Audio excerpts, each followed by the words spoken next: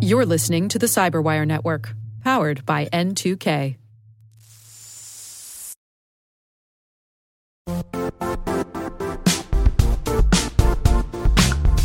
And now, a word from our sponsor, Zscaler, the leader in cloud security. Cyber attackers are using AI in creative ways to compromise users and breach organizations. In a security landscape where you must fight AI with AI, the best AI protection comes from having the best data. Zscaler has extended its zero-trust architecture with powerful AI engines that are trained and tuned by 500 trillion daily signals. Learn more about Zscaler Zero Trust Plus AI to prevent ransomware and AI attacks. Experience your world secured. Visit zscaler.com/zerotrustai.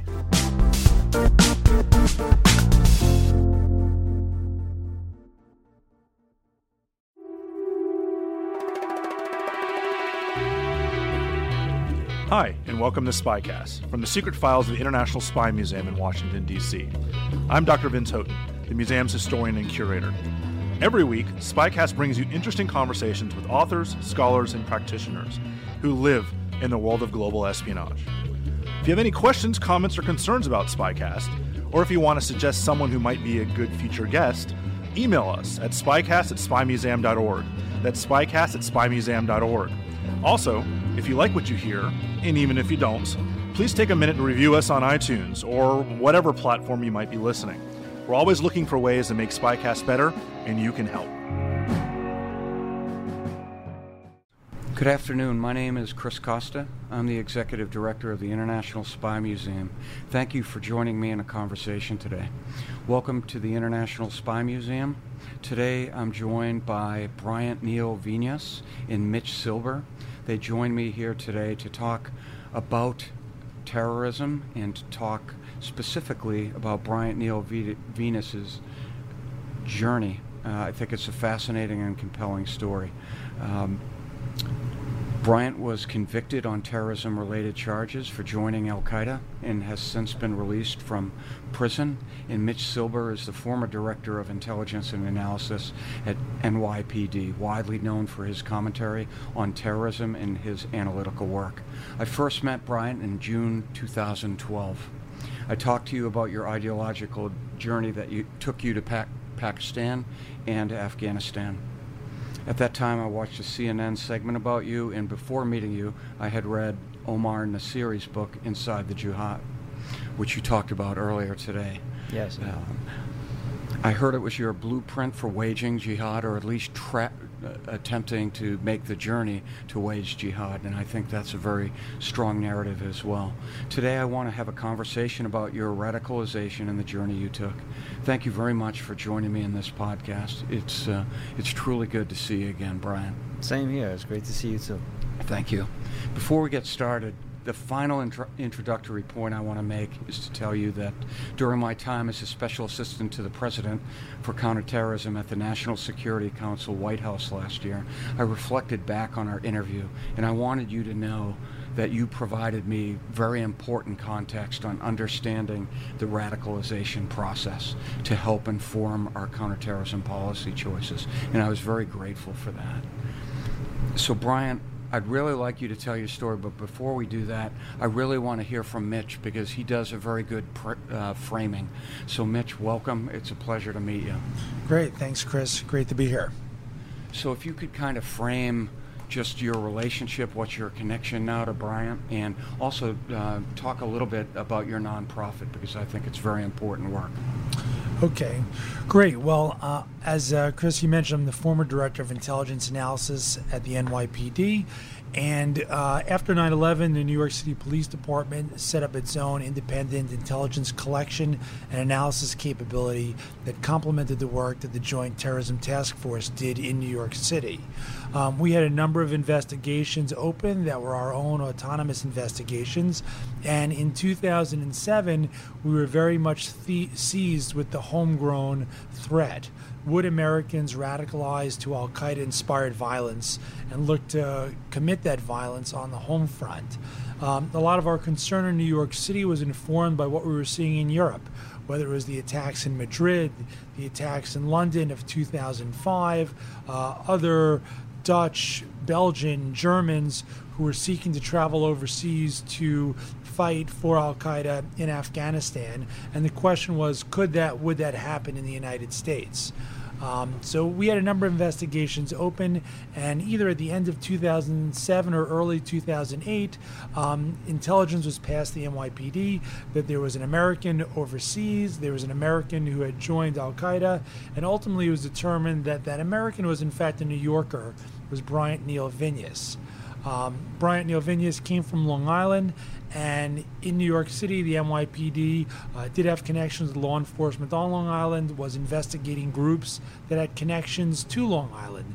And in fact, once we knew that it was Bryant who was overseas, we in fact realized that he was connected to an individual who was a member of a group called the Islamic Thinker Societies, upon which we had an open investigation.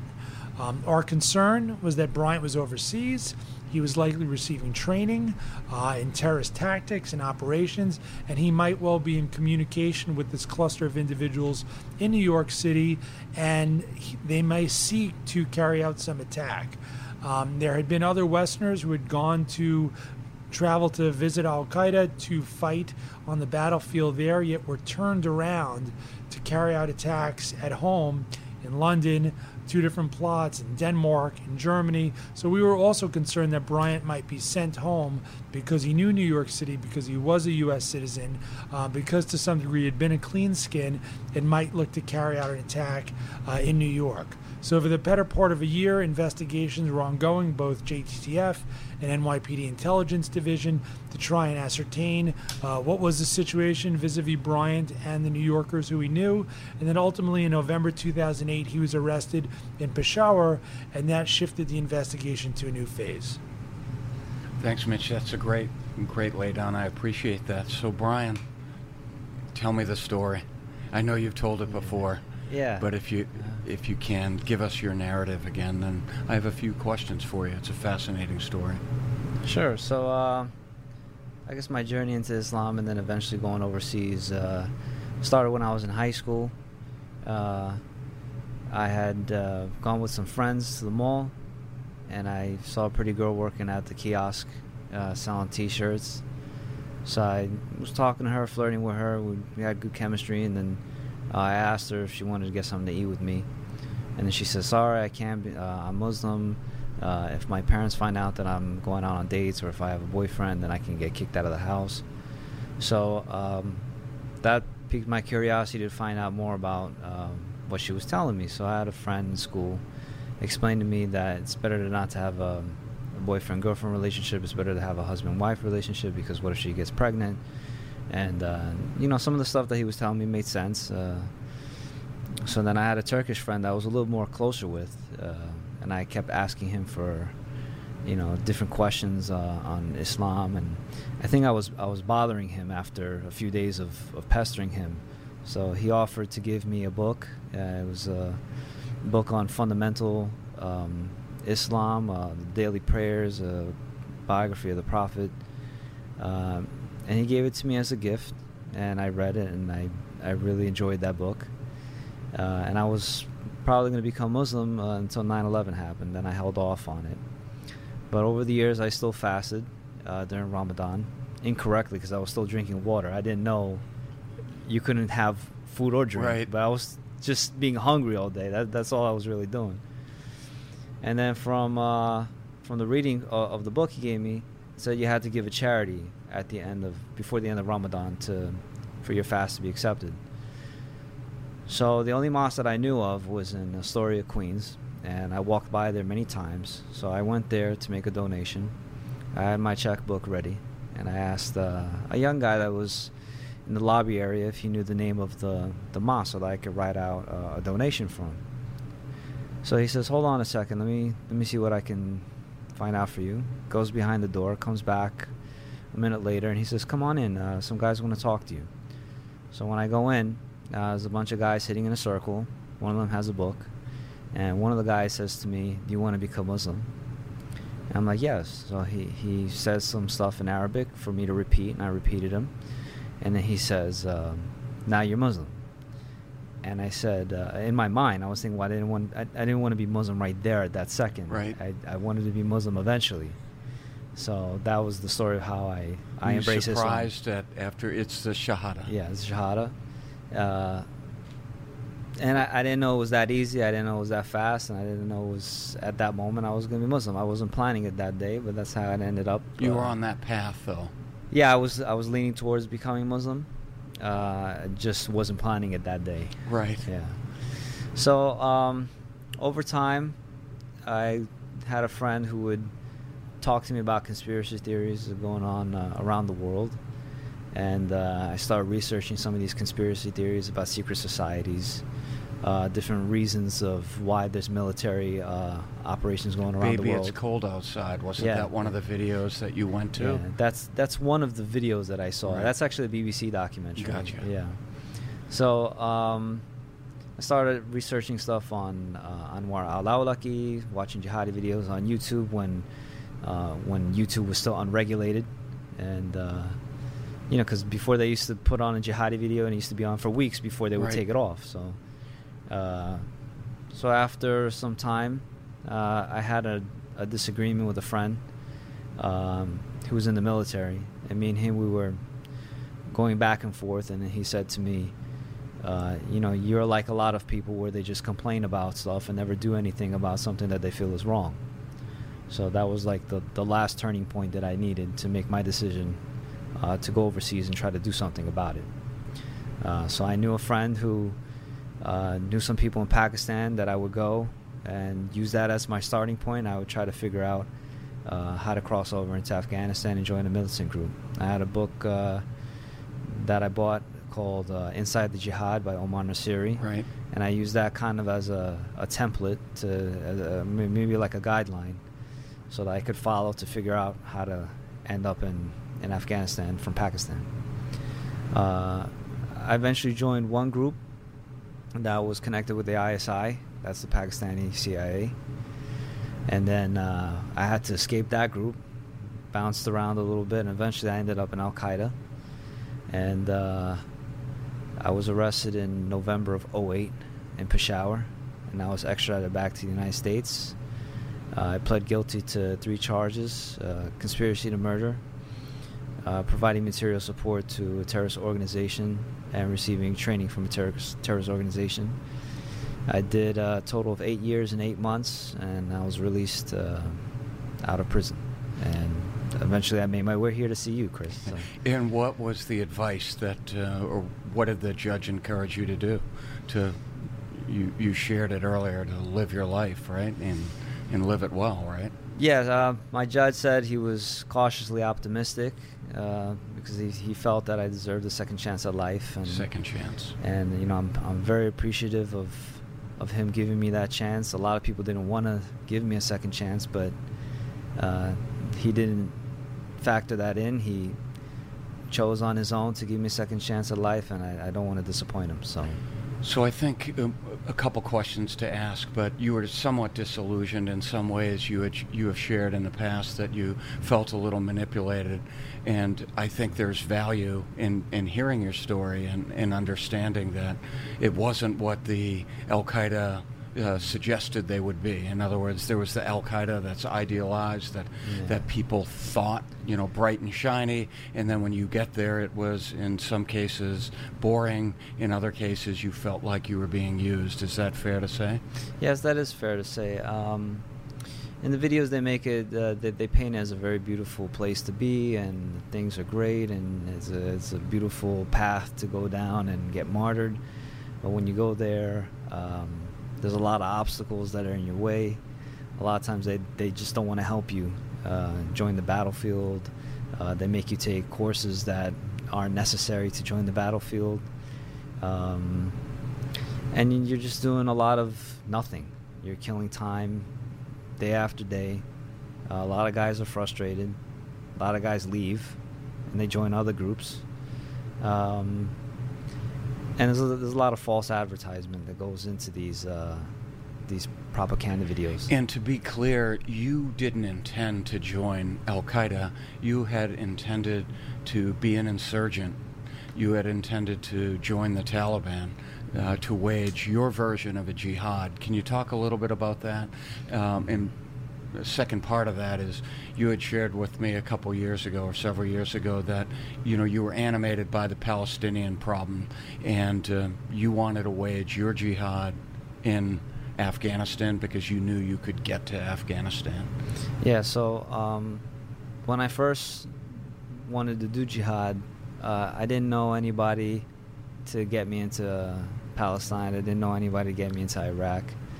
But I did know somebody that can kind of get me as a starting point in Pakistan. From there, I would work my way into Afghanistan to, do jihad there. Now, I wasn't planning to go into Al-Qaeda. I thought that I would probably join a local Taliban group because there's so much Taliban groups out there. And I thought that would be the most likely scenario for me. Once I was in Al-Qaeda, I didn't know it was Al-Qaeda. I actually asked a Kuwaiti friend of mine. I said, what group is this? Because there are many Arab, smaller groups. And then he told me this is Al-Qaeda. And I said, this is Al-Qaeda, really? And this is not what you see in the videos. They have people training, crawling on the barbed wire. They have hooded masks on all the time. Right. And it's not like that when I was there. So it was a little surprising, but once I was in. I was like, all right, well, this is it. So, bit of a bait and switch, right? A little bit, yeah. We'll be right back after this.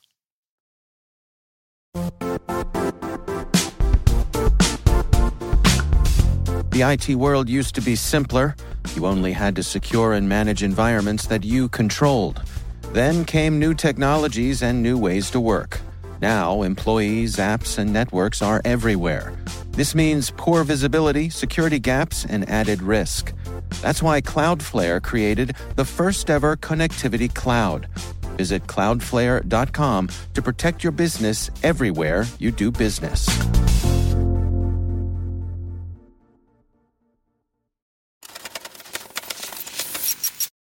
So let's go back for a second because a lot of folks listening are going to be interested. I want to go back to the radicalization process because, you talked about your aim, and it was to wage jihad in Afghanistan. Yes. But dial it back a little bit.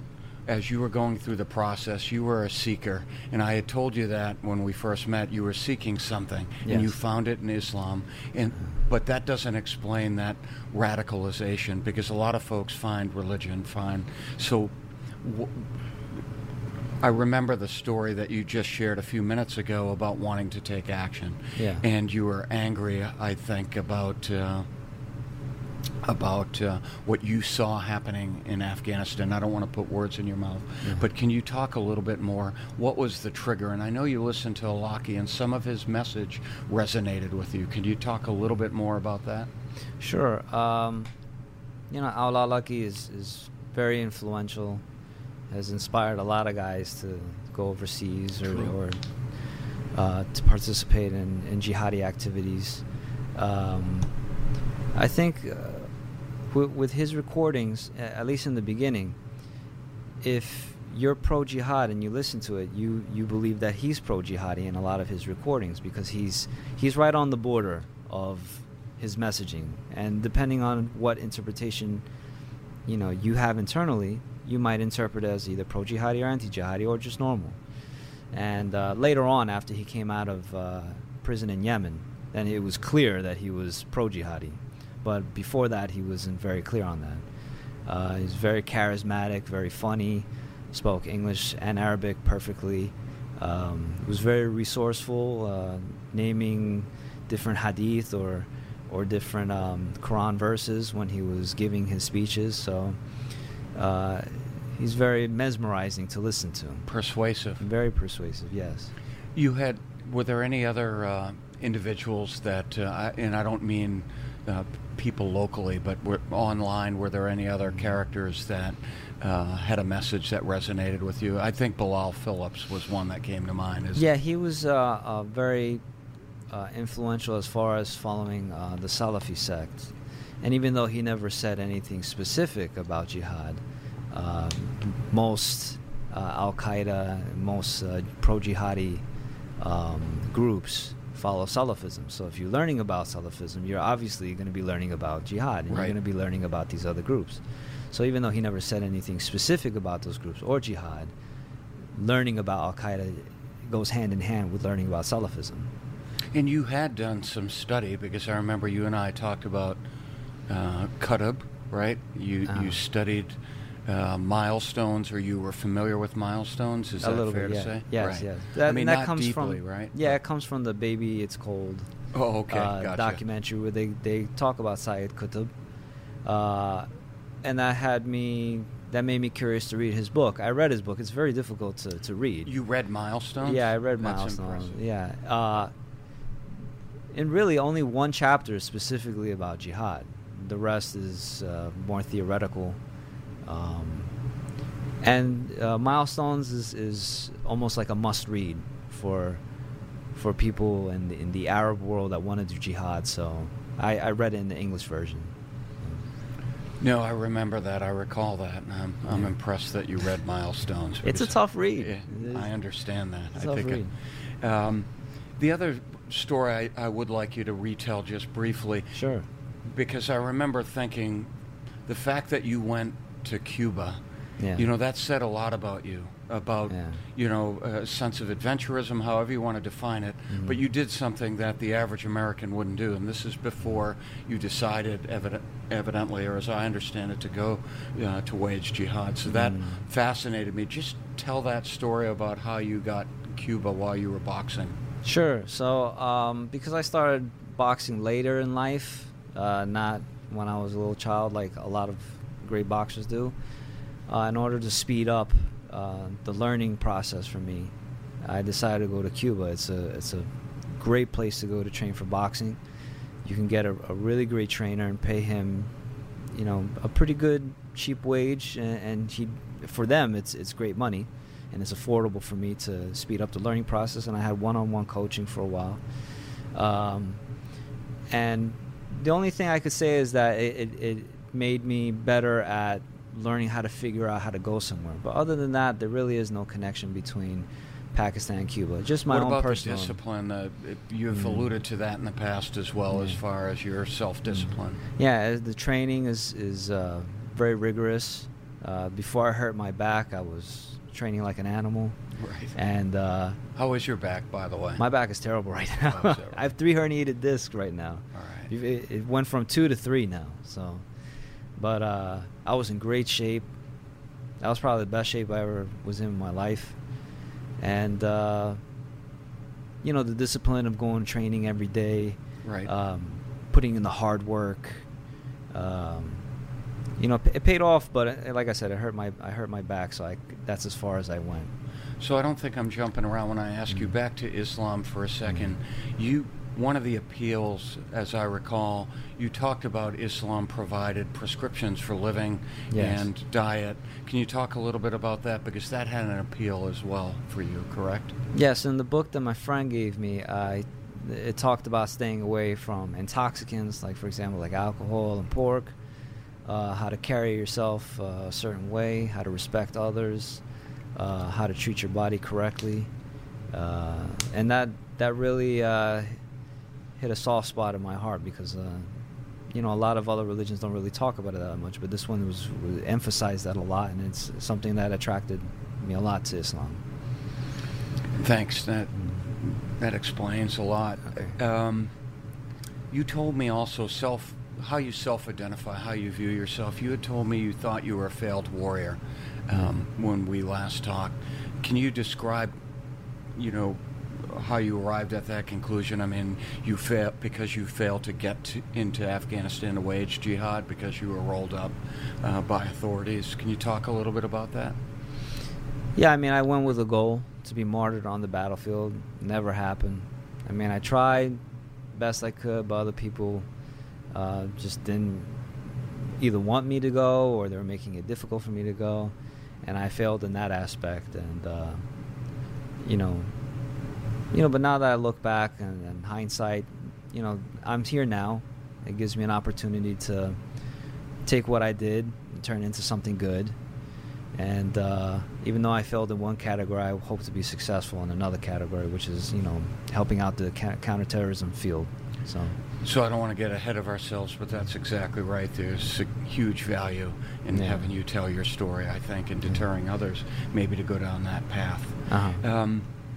The other question, I think I know the answer to this, but I like the way you answer this. Sure. Why didn't you just stay in New York and do what something like Sapoff did last year in New York City, or conduct some act of terrorism in New York? You explained that partially, but you could have stayed at home. And Al-Qaeda has asked jihadists to stay at home and attack at home. Why didn't you do that? Well, I wanted to be martyred on the battlefield. I thought the war zone in Afghanistan was a legitimate one at the time. I felt that if I wanted to do something here, I could have just stayed here and did it. I think it was better off to go and in anonymity, go and as a regular soldier just like everybody else and die, and it didn't turn out that way. But didn't you tell me Alaki had a message on that appealed to you at the time, being martyred on the battlefield and buried in an unmarked grave? Yes, if you die and nobody knows, that you died out there, you just were just killed in combat, and you were buried as just another fighter out there, that was something very honorable, something that's very rewarding in the afterlife if that's how you ended your life. And that's one of the goals I wish I would have accomplished at the time. So that was very appealing to me. Yes. So now here you are. You've gone through many changes. Yes. You're out of custody, and you're giving back by telling your story. And I think there's some value in that.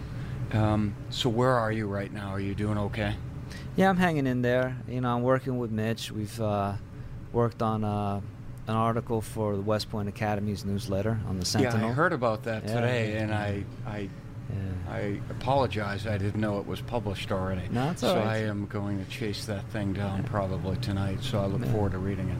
Yeah, and I went to West Point, and I educated some of their professors on jihadism, give them a better understanding. I was out in 2 other speaking engagements earlier today, educating people on jihadism and answering questions about my story the best I could, my life story the best I could. I'm here with you, in the Spy Museum. It's a quirky, funny place to be in. I love being here. And, helping you educate jihadism to your listeners. So. No, that's exactly right. Now, our listeners know that our mission significantly is to inform the public, to educate the public, and we have a variety of programs. You've literally not been the first former terrorist to come to speak to us. I just spent some time with another one recently, and there's such value in humanizing the process that you went through, because you had a good outcome. Yeah. So I'll ask you again, I know you're not a policymaker, nor am I, right? Yeah. We're neutral here, but what's your advice on CVE, countering violent extremism? Because I should say that recently I had Nick Rasmussen here. Okay. Nick and I worked together at the White House. Mitch, you know Nick. He was head of the National Counterterrorism Center, and both of us recognized that we both agreed that we didn't make enough progress on CVE. So that was a frank admission on our part. Any advice to policymakers, the value of outreach and CVE programs? We talked a little bit about it, but now is your opportunity to share your perspectives. Yeah, I think everybody who is in my situation should be looked at individually. I don't think everybody should be grouped under one category. Not one size fits all, right? Yeah, not one size fits all. That's a very good way of describing it. And there are some people that want to turn their life around, and if they're available to educate people on jihadism or their experiences in other fields, that they should be listened to. Now, whether they take their advice or not, that's something different, but they should at least be listened to. And some are crazy and that they should be ignored, and you just make a record of what they say and just keep on moving. But as far as countering violent extremism, I think having people who experience the other side of the world can help educate people who are possibly going down that path to try to dissuade them into following the same mistakes that I did or other people have made, and I think that'd be a great starting point. Well said, Brian. Thank you very much. Mitch, do you have any thoughts? We've covered a lot of ground. I know you guys came a long way to do the podcast and do a couple other engagements today, so it's been a long day. Any other thoughts that you might have? I would just add to Brian's comments in response to your CVE question. I think that the way we have to look at this problem, this is not about hugging a terrorist, right? This is about, ultimately, it's a national security question, keeping all of us safer. Individuals who have spent time in prison, served their time, repented, more could and should be done to help them reintegrate into society. One, because it's a good moral thing to do. They've served their time. But number two, out of self-interest. We don't want former terrorists to be recidivists, because that means that they're terrorist action. Number two, I think, targeted interventions like Brian was alluded to. If you've got someone who's been on that other side of the world, been there, done that, and is disillusioned, what a great resource to be able to apply to an 18, 19, 20-year-old version of yourself who's going down that road, and maybe it's with, federal agents, prosecutor's office, nonprofit, but have an intervention and say, hey, listen, I've been there. You don't want to go down that road. That's a dead end, and it's not like the videos show. So I think that's an important way you could use CV. And then you get into sort of the broader, what they call PVE, preventing violent extremism, educational, really more at the grassroots level. I think in some ways that's the trickiest, because it's sort of not precisely targeted. You're trying to hit a wide audience, but maybe you start with formers who are coming out of prison, work with targeted interventions, and figure out what works, and then maybe bring that to the preventing violent extremism. But it's an area that the U.S. is way behind Europe and other countries on. Well, that's a good articulation. I agree with most of what you said. In fact, all of it. I mean, we just need to do a better job of counter-radicalization, counter-messaging, really. And I think if there are gaps, I think there have been significant debates in the interagency, and we'll get to the right, at some point, we'll get to the right place. In some ways, it's been very experimental. So we'll see where it goes, but I think this really helps, and this validates what I talked about last year. So it's a pleasure again seeing you, Brian, and I have a feeling we'll see each other again. Absolutely. Thank you very much, Mitch. The International Spy Museum is a full 501c3 nonprofit institution. To help support future educational programming, please visit spymuseum.org and click on our Donate Now link at the top of the page. Hey, listeners.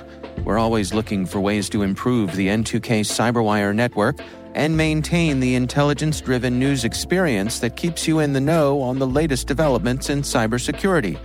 We've launched our 2024 audience survey and would love for you to take a few minutes to share your feedback. And hey, there's even a chance to win a $100 Amazon gift card if you complete the survey. Visit cyberwire.com/survey. That's cyberwire.com/survey and share your feedback now.